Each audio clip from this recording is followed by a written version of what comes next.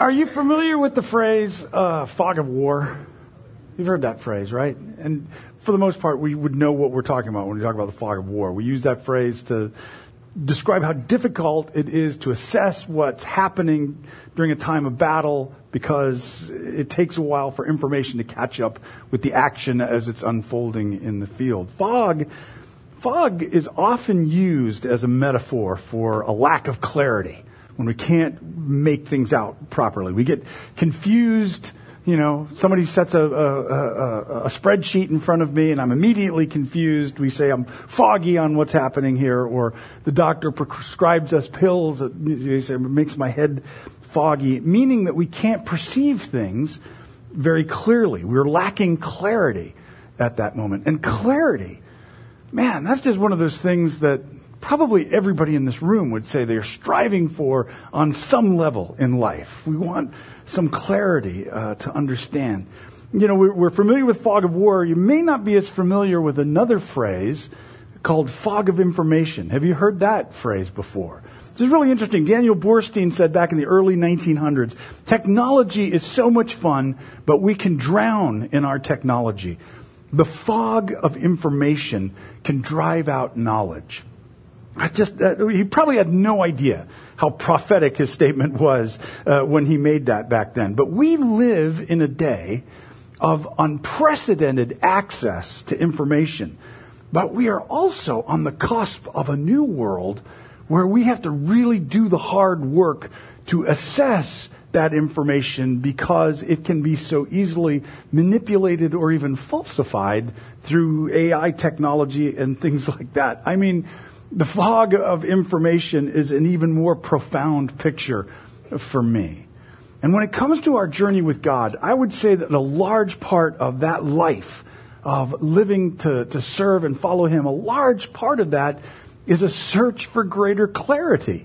Not total clarity. You know, understand, we've never been promised total clarity, but clarity and focus about who we are, who God is, where it is that we're going, how it is that we're to relate to this broken place that we live in. And part of what Jesus has come to do in establishing God's kingdom on earth is to cut through the fog that surrounds the human race and show us the way home, show us our way back into Eden. That is what the entire gospel is all about. Today we're coming back to our study in the Gospel of John. If you have a way of following along, please go to John chapter 7 at this time. Last week, we read about the interactions between Jesus and the crowds and then Jesus and the religious leaders, and we considered how many of them were overthinking Jesus. And Janelle did a great job of expositing that passage, didn't she? It was just, she left us, she left us with some very important questions to be pondering as we seek to understand how it is that we're relating to Jesus. So when we left off, it was with Jesus telling us pointedly to stop using the law to make shallow judgments, but instead look below the surface and learn to judge rightly according to what God's really up to. And this week we're going to be tracking the same sort of theme. We're going to be reading about people's reaction to Jesus that reveals just how unclear their perceptions of God and His purpose and life and all of that, how unclear that had actually become. And we're going to see how we can find greater clarity in our pursuit of God as we look at these examples that we have in this passage. If you've got your bulletin, you'll have on the back of that an outline of John. And if you were to look at that, you'll see that we're in a section here where Jesus, where the author is holding Jesus in contrast with the Jewish festivals. He's been contrasted with Jewish traditions and institutions. Now he's in contrast with the festivals. This gospel is revealing the messianic fulfillment and replacement of these things that Jesus has come to bring us. So we're here at this point at the Feast of Tabernacles or the Feast of Booths. Remember, if you can remember, Jesus had gone there. It was during the time of Sukkot, a week-long remembrance of Israel's time of wandering in the wilderness where they build themselves little huts and they go live outside of their homes. They live like nomads for 7 days. during this festival. And remember, Jesus came to the party late. First he told everybody, I'm not coming. And then later he snuck on in like a ninja Messiah, but mostly so as not to create a stir. But midweek, as we were reading, we saw that he began speaking publicly again. He began preaching openly about his mission and God's plan. And that's what's happening in the section as we pick this back up. Jesus has been preaching. It's causing people to talk. And that's where we'll start. So if you're there in John chapter 7, we'll pick up where we left off, starting with verse 25. It says, some of the people who lived in Jerusalem started to ask each other, isn't this the man they're trying to kill? But here he is, speaking in public, and they say nothing to him. Could it be our leaders possibly believe he's the Messiah? But how could he be?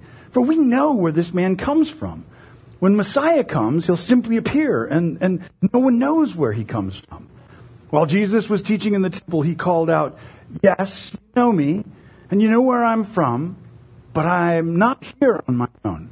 The one who sent me is true, and you don't know him. But I know him because I come from him, and he sent me to you. I don't know why I'm clipping in and out here. Do you guys have a clue on that? Or we'll just keep going and see what happens. So Jesus is teaching along there in Jerusalem, and people start to puzzle over him as he's sharing. Why, they're asking the question, why isn't he being arrested? Is it possible that the leadership here believes in him? Do they know something that we don't know? Are they not arresting him because he's validated? Or is this their way of validating him as the Christ? But then they get tripped up in verse 27 because they're saying, how can he be the Messiah? We know where this guy's from. We know his hometown. We've looked at his house on Google Earth. And when Messiah comes, nobody's going to know where he comes from. And it's at that point we got to pause for a minute and think, well, where did that come from? Like, what made them assume that when Messiah comes, they're not going to know where he comes from? And that's actually a little more puzzling because there is no statement that says that in the Old Testament. But we do find that the rabbinical teachings of that day emphasize that point quite a bit. Rabbi Zira, who 100 years or so before this wrote, 3 things come unawares: Messiah, a lost thing found, and a scorpion. So in other words, you don't know when or where it comes from. It just catches you by surprise. In Malachi 3, it said when Messiah appears, he will suddenly appear in the temple. Suddenly, as by surprise. And so the rabbis interpreted this to mean that his origins would be hidden. Nobody knows where he came from. He just mysteriously appears. And it's funny because they were right, but they're also wrong in this. They were right that Messiah's origins actually were clouded in this. But they were wrong about what they thought they knew about Jesus. He's called Jesus of Nazareth. They didn't have surnames back in that time, so you would be identified with your hometown. He's Jesus of Nazareth. So we know where Nazareth is, and that's not where Messiah is supposed to come from. But is Nazareth where Jesus was really born? I mean, come around at Christmas, we'll explain it to you. But this is a big deal. And something that we really can learn from. Their misperception based on their limited scope of knowledge is very telling for us. And I really believe that one of the first steps that we have to take in finding clarity is we have to acknowledge we don't know everything. Now, you may say, well, that's pretty obvious. Yeah, of course. But in reality, this is something we have to intentionally remind ourselves of. Last week, Janelle talked about the Dunning-Kruger effect, where it's a study that was done that revealed that incompetent people are incapable of realizing their incompetence because their brains hide it from them. Well, in that study, it highlighted that this is a real phenomena that all humans experience. And that is that our brains regularly trick us into thinking we're smarter than we really are.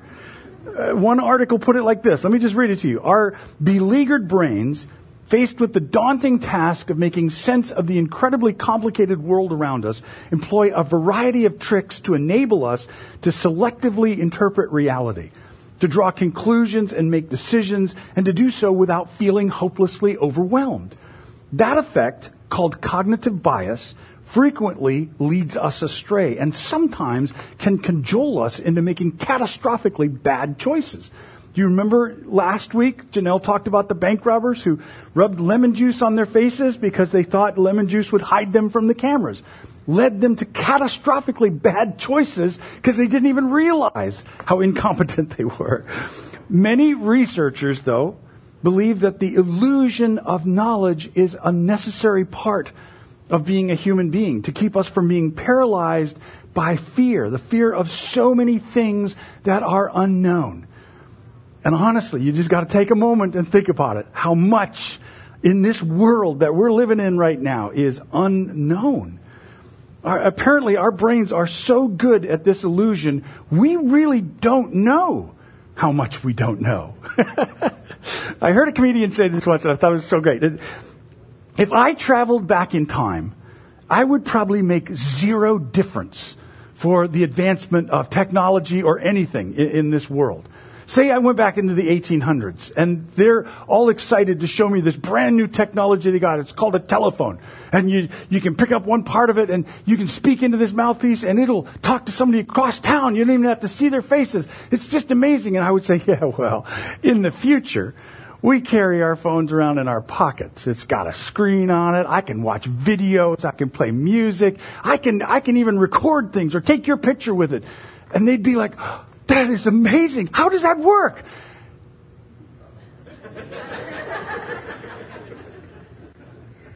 Well, there's some ones and zeros and a satellite. Nobody's going to believe I'm from the future.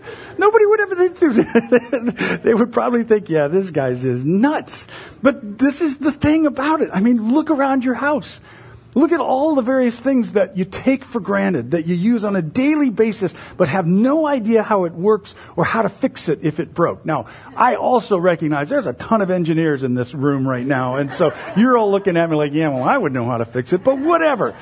There's still plenty of things that we take for granted that we don't know how it works or what to do with, and yet we feel like we have a pretty good handle on life most of the time. Okay, Rob, I get it. I'm not as smart as I think I am. What's your point? Okay, the point is we have to remember that especially as it touches our life with God. As we seek to understand God, to understand ourselves, to understand the world that we're living in. We as Christians, we've got a long history of overconfidence about what it is that we think we've figured out about God. The people making their mind up about Jesus were anchoring on one bit of information they thought they had concerning Jesus. Well, he's from Nazareth. When in fact, they were self-fulfilling their own prophecy because they didn't know he was actually born in Bethlehem.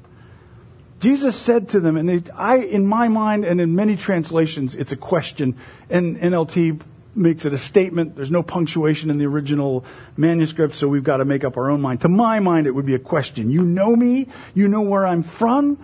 Jesus is challenging them about what they really know. And that's a good practice. That's actually a good practice for us. When we're looking for clarity, when we want to have a better understanding of what's happening maybe in our own lives and in our relationships in the world around us and how to navigate a rapidly changing society, it's a good practice. It's one that's going to require integrity and effort.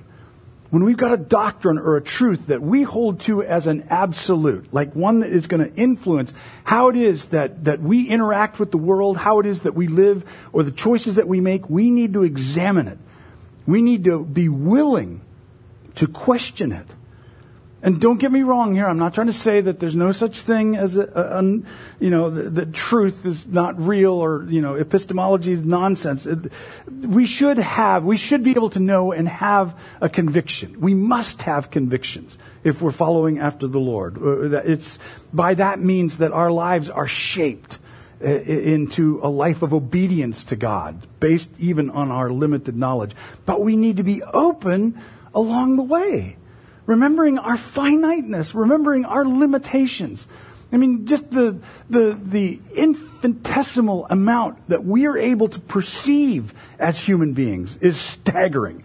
We hear just a limited range of audio. We have a limited band of light that we're able to see when there's a lot more going on around us than we could ever possibly know. We're very finite with a limited grasp on these things. So we need to be willing to explore and to question, because truth can handle a question. And if it can't, then we got to think about it. I used to be afraid of questions. Back in the crazy church, that was, questioning what I believed was somehow questioning God. You can't question God, and what I believe about God is it. But now I realize questions are the only real pathway to a greater knowledge about God, a greater knowledge about who I am and what this world is all about, how it is that we're navigating through it, and where it is I'm going to, only through questioning these things, examining these things. But, like I said, it takes integrity and it takes effort. I'm going to say that's two things that our society is not great at right now. But it's required of us as those who are following our King. Okay, so first we gain clarity by admitting we don't know everything. We leave room to be taught and guided by God. Let's go on. Verse 30, we're going to read a big section here. Then the leaders tried to arrest him, but no one laid a hand on him because his time had not yet come. Many among the crowds at the temple believed in him. After all, they said, would you expect the Messiah to do more miraculous signs than this man has done? When the Pharisees heard that the crowds were whispering such things, they and the leading priests sent temple guards to arrest Jesus. But Jesus told them, I'll only be with you a little longer. Then I will return to the one who sent me. You'll search for me, but you'll not find me, and you cannot go where I'm going. So, we know what he's talking about there, right? If you're familiar with this gospel story, you've read ahead, maybe, you know what he's talking about here. He's talking about his death, his resurrection, his ascension. But you see, he's kind of layering the riddles in here. Verse 35, the Jewish leaders were puzzled by this statement. Where's he planning to go? They asked. Is he thinking of leaving the country, going to the Jews in other lands? Or maybe he'll even teach the Greeks. Oh, terrible thought. What does he mean when he says, you'll search for me, but not find me? You can't go where I'm going.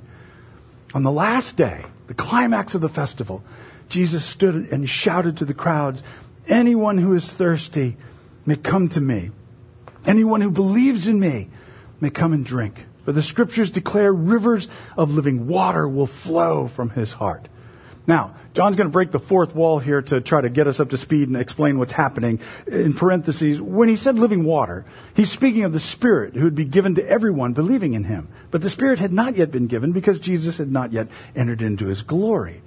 When the crowds heard him say this, some of them declared, surely this man is the prophet we've been expecting. Others said, he's the Messiah. Still others said, he can't be. Will the Messiah come from Galilee? For the scriptures clearly state the Messiah will be born of the royal line of David in Bethlehem, the village where King David was born. So the crowd was divided about him. Some even wanted him arrested, but no one laid a hand on him. When the temple guards returned without having arrested Jesus, the leading priests and Pharisees demanded, why didn't you bring him in?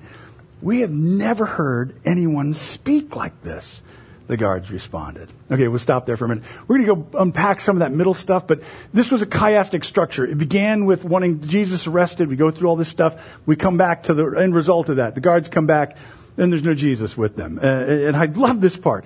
The religious leaders, they send for Jesus' arrest, and they come back with nobody.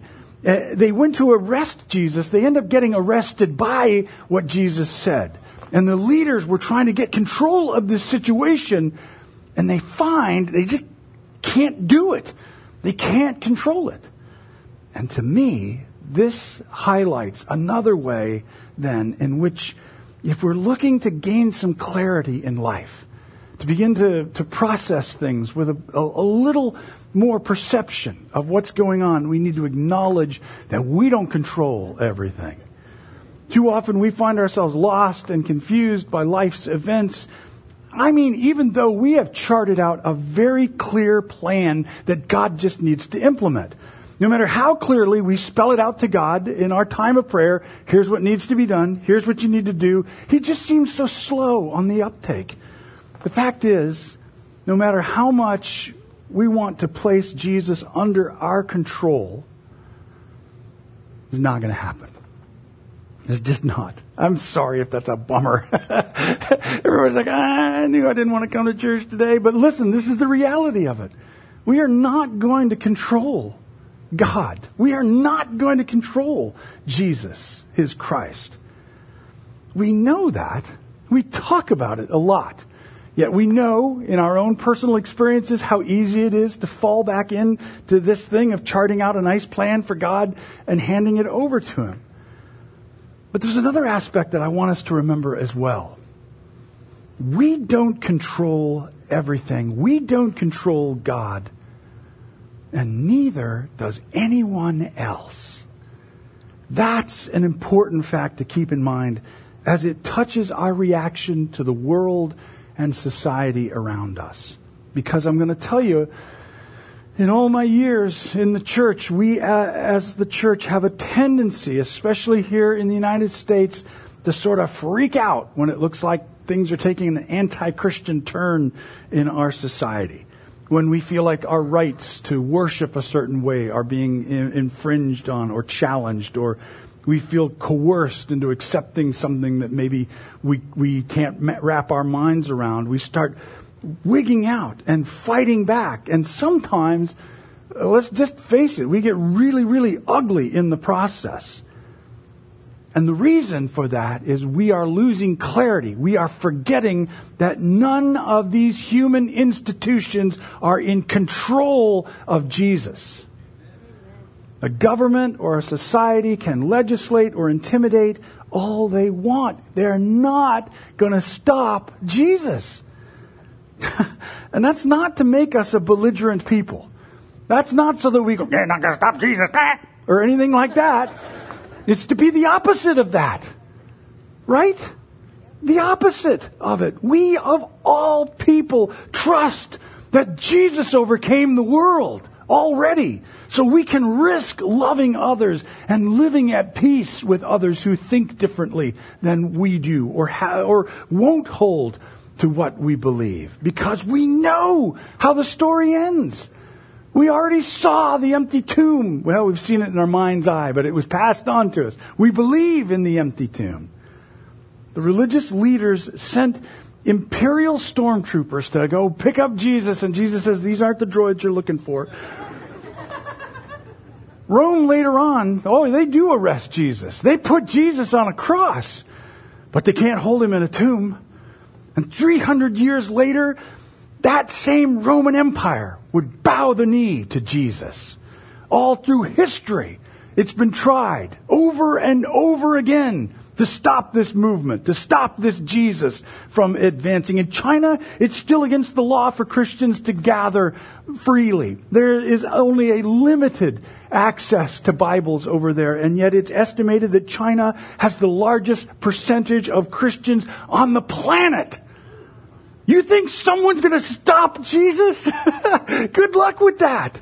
It's not going to happen. We don't control everything, and nobody else does. God is in control. We can rely on that. We don't have to light up Molotov cocktails or build gallows or do whatever we think is necessary to try to wrest back that illusion of control that we've lived under for so long.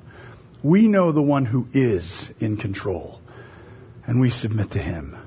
And in submitting to him, we love our fellow human being. Well, it's quiet now. Okay. So the soldiers come back empty-handed, and the leaders respond, "Have you been led astray too?" The Pharisees mocked. "Is there a single one of us rulers or Pharisees who believes in him? This foolish crowd follows him, but they're ignorant of the law. God's curse is on them." Then Nicodemus, the leader who had met with Jesus earlier, spoke up.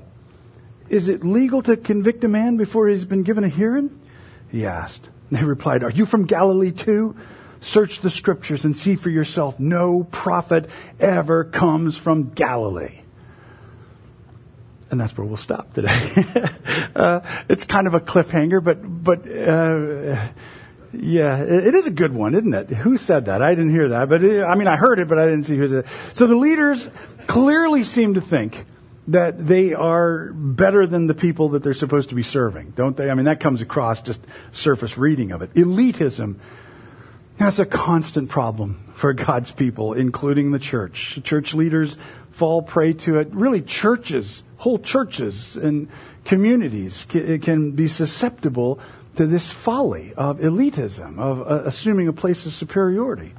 When we look down on people who aren't part of our clique, when we feel like we do church the right way as opposed to everybody else that's out there, then we've got an issue here. And what we're inferring from this section of the passage, if we're looking for clarity, then we need to acknowledge that we're not superior to others.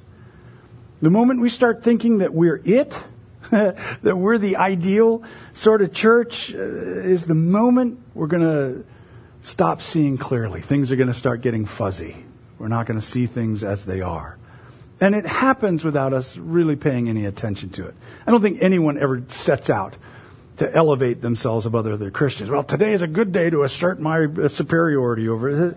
But when I hear someone, and it's innocent enough, and this isn't to call anybody out, but if I hear someone who's come from visiting another church saying, yeah, well, it was one of those churches where you have to dress up on Sunday, there's an implication behind that, right?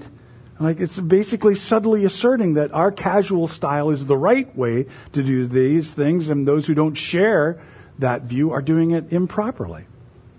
And our hope, that's what we always have to come back to. Our hope is not in style or image or personalities. Our hope is in the cross. And the old saying goes that the ground is level at the foot of that cross. There's no one who has or can claim a position of superiority over anyone else. So to maintain the clarity of our mission, we need to reject all thoughts of superiority among our brothers and sisters, as well as those outside of our faith.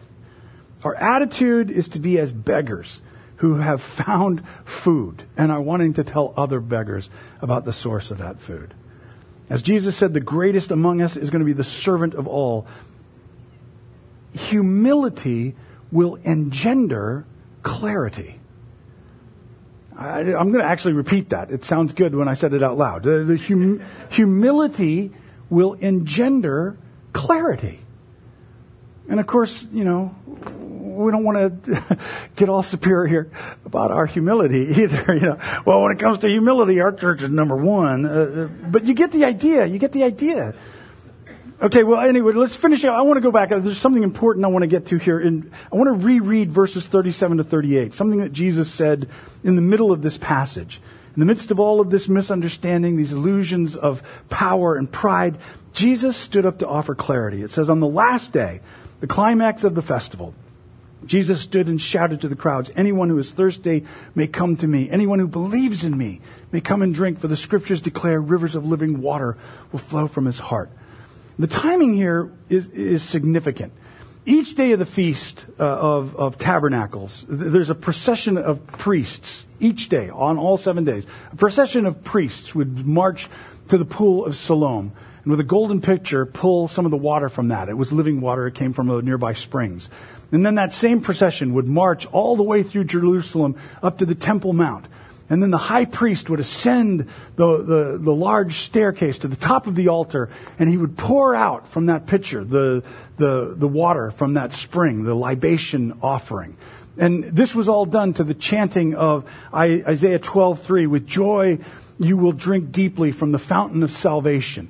Now on the seventh day of this feast, they would do this same procession, but they would do it 7 times in the single day.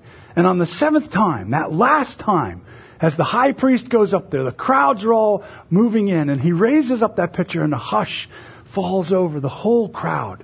The expectation that they have is that God's going to provide rain for their crops in the coming years. But even more than that, provide the salvation that they've been looking for, the end of exile, the end of this separation from God.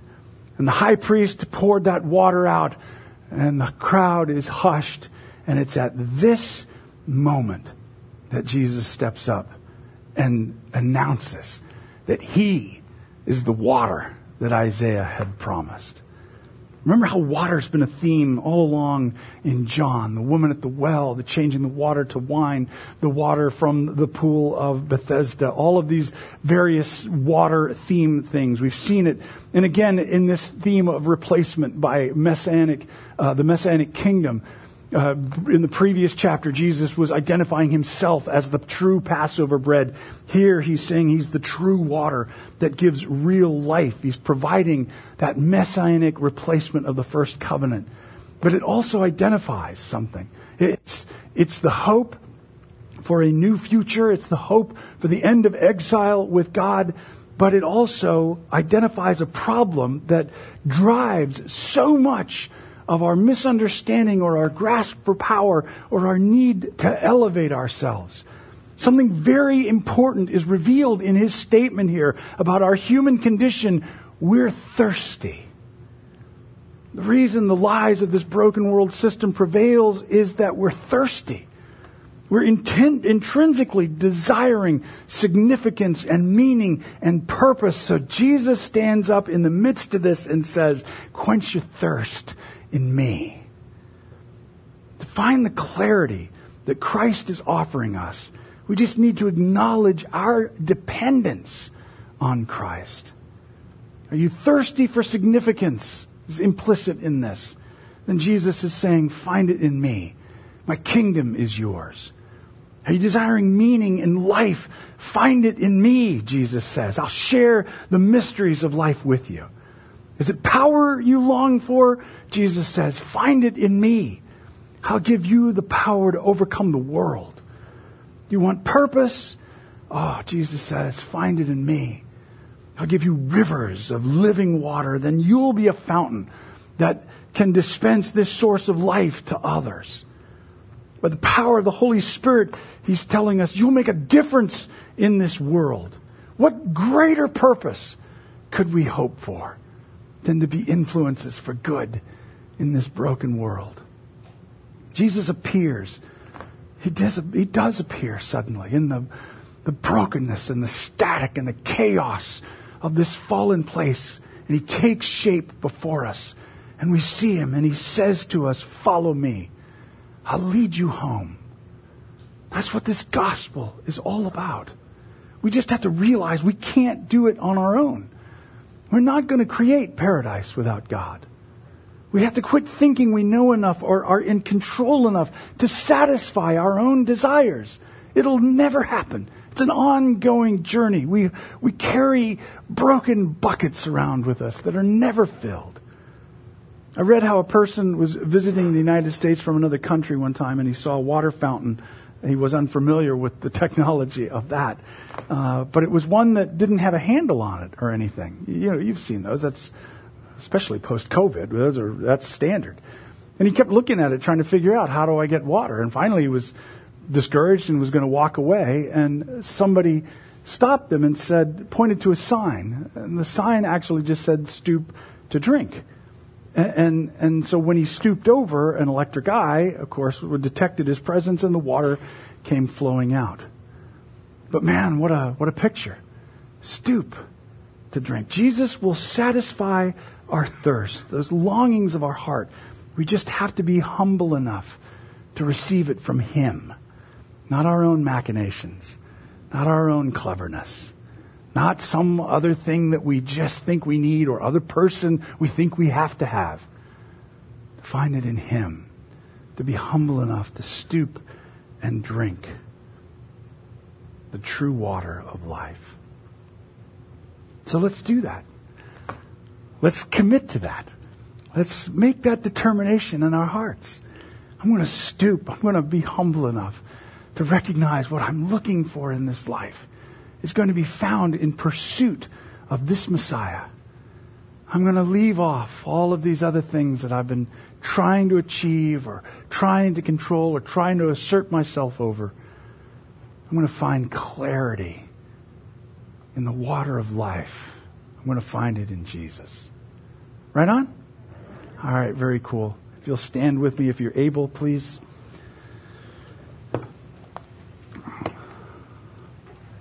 Father, we thank you for your word. We thank you for what it is you reveal to us. Each time we gather like this, we present ourselves before your word. We ask you, Lord, to shape us by your Spirit into what it is that this word reveals to us. But each time we gather like this, Lord, it's one more step towards clarity. One more piece of the puzzle begins to fall into place. Father, I pray for every person here as we've gone through what it is that you've said, as we've looked at these examples that were set before us, as we've tried the characters on to see what fits or what doesn't fit. I pray, Father, that you by your Spirit will begin molding us and shaping our hearts into right responding hearts to your purposes and your intent. Father, as a leader in the church, I take my place here as a representative of your people. And on our behalf, on behalf of all of us, Father, I confess our sin of trying to control matters ourselves, of thinking that we've known more than we really could, of assuming our own superiority over others, of trying to take matters into our own hands and forgetting where the source of life is. We confess that, Father. And we ask you now to forgive that and begin afresh, anew this morning. Fill us up with this water of life. Fill us with your Spirit and guide us through life the way you'd have us to live. I pray that for each one of us here. In Jesus' precious name, amen. Amen.